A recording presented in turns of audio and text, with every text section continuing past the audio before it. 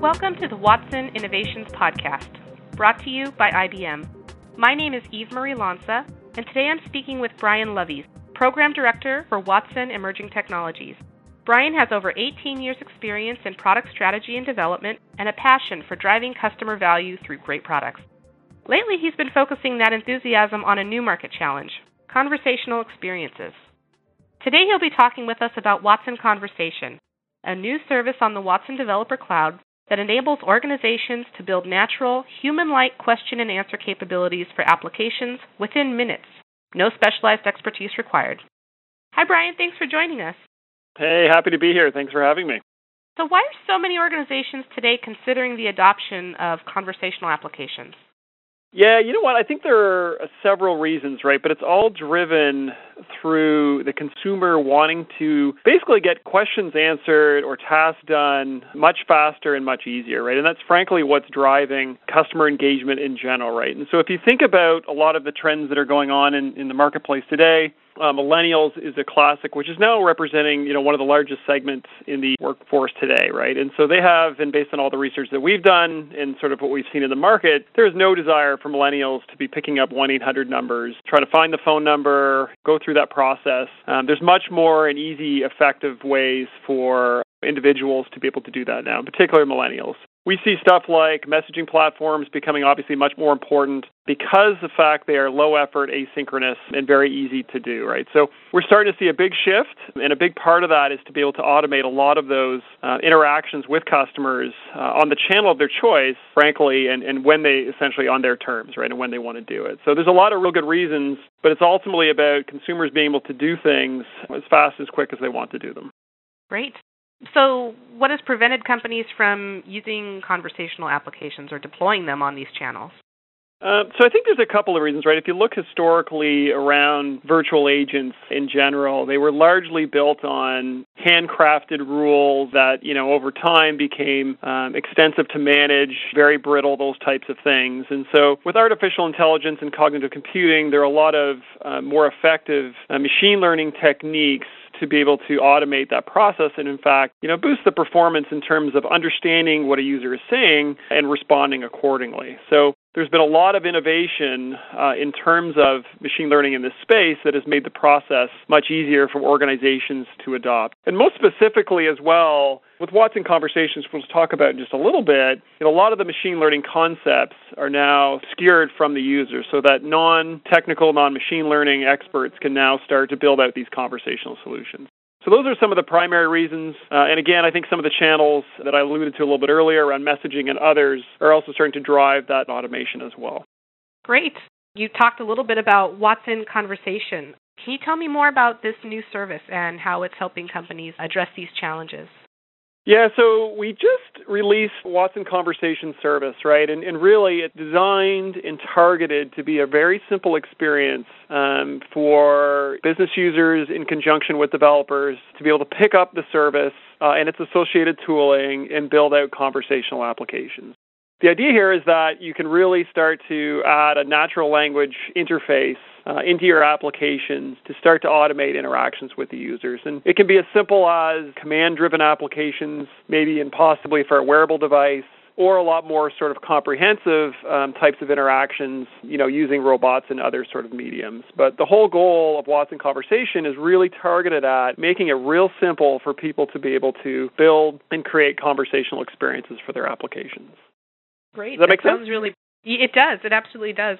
And it sounds really interesting, and I'm sure that some of our listeners out there have heard about conversation and other kind of tools that are out there. What makes Watson Conversation different? So I think there's a couple of things that makes Watson Conversation different. Like one of the things that we've learned in this space is developers are absolutely required, right? Because there's front-end integration into the different channels that's going to be required. There's typically back-end integration that's going to be required. So we know the developer is a key area or persona that we need to ensure is satisfied with this. But the other aspect of this is the business user, right? And so one of the things that we've strived to achieve with Watson Conversation is to be able to allow these users, the business user and the developer, to co-create these applications, right? So if there's very specific dialogue that a business user wants to modify or create or those types of things, that they can go into the tooling and do those types of things. Or in fact, if they want to start to train the system, there's no sort of machine learning required. So one of the key things that we think is different around Watson Conversation than a lot of the applications that are out there today is literally allowing the tooling to allow the developer and the business user to partner together and not having to have those sort of machine learning specialized expertise to be able to do that. So obviously ease of use is critical to that.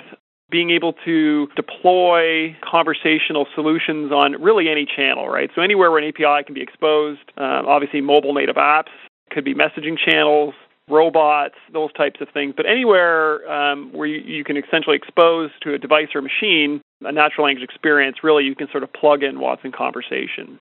The other big sort of difference, right, and more to come on that later this year, but the ability to start to augment, conversational use cases with other services that exist on the Watson Developer Cloud platform, right? So you could imagine, integrating speech, right? And we've already got sample apps that demonstrate how you can do that today, but bringing that closer inside the tooling.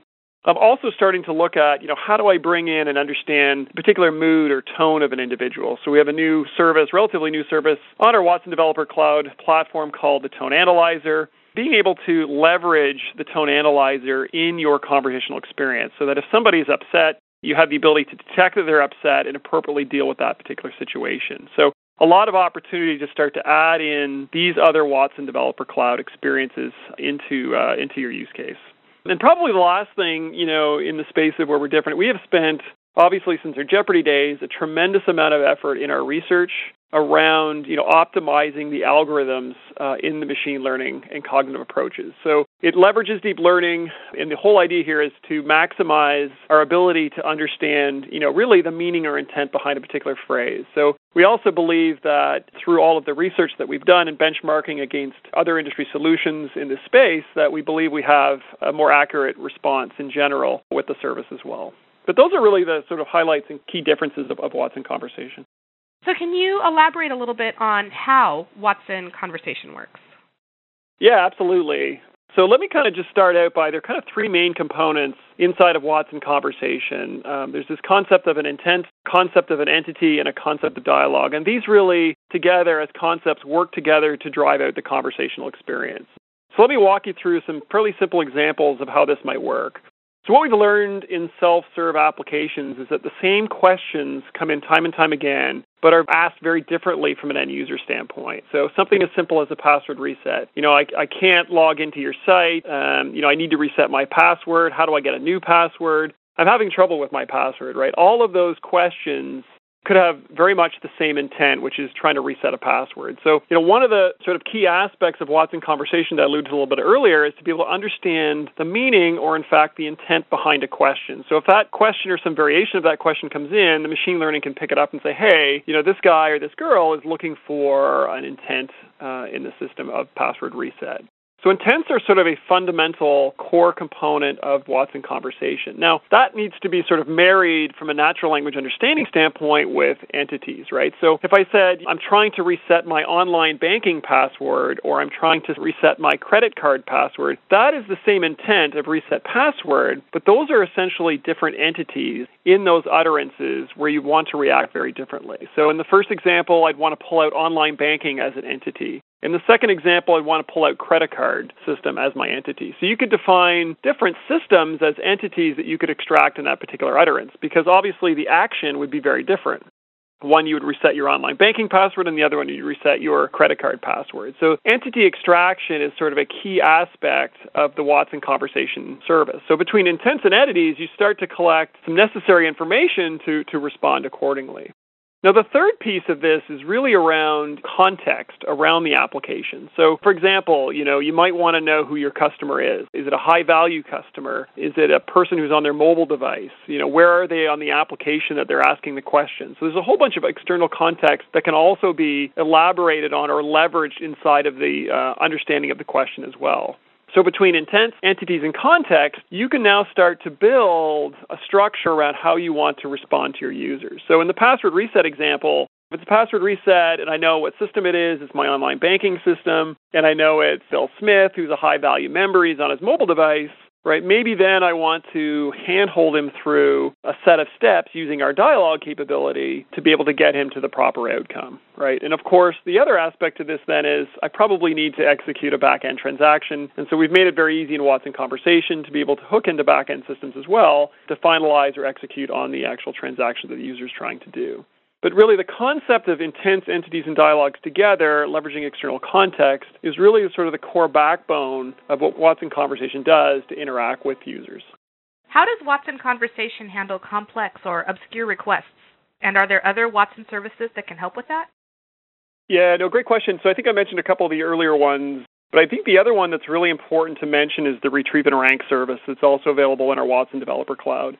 So I think the easiest example of sort of how you could use that to augment your use case is conceptually thinking about Siri and how it works, right? So with Siri, you very much have a set of patterns that it recognizes. So it could be something as simple as, I need to text my wife that I'm going to be 5 minutes home late tonight from work. So that's a very recognizable pattern for Siri. Siri will then, recognize that. It'll walk you through a couple of steps to actually send that text off to your wife. But if you ask Siri, hey, what's the difference between the Watson Conversation service and the Watson Natural Language Classifier service that exists on our Watson Developer Cloud, it would probably have no idea. And what Siri will do is essentially hand it off to a search-based approach to still help the user with that particular query. So Watson Conversation can work very, very complementary with Retrieve and Rank in that same approach, right? So Watson Conversation can be that sort of quote-unquote short tail to be able to address those common patterns that come into an application, right?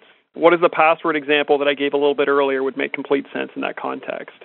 However, if Watson Conversation, is not confident in its response, one of the options that you can leverage is a handoff to the Retrieve and Rank application or service. And with Retrieve and Rank, essentially you can have a vast quantity or sort of large corpus of content that can be used to help the user in their particular query. So a simple example may be related to a car. So if you were building, an application to interact with a car, you could imagine something like turn on my wipers or turn on my headlights would be very common things that somebody would want to do inside of a car. And then you would leverage something like Watson Conversation to model those types of things. But if you alternatively asked it, hey, my exhaust is making a rattling sound, how do I troubleshoot that problem?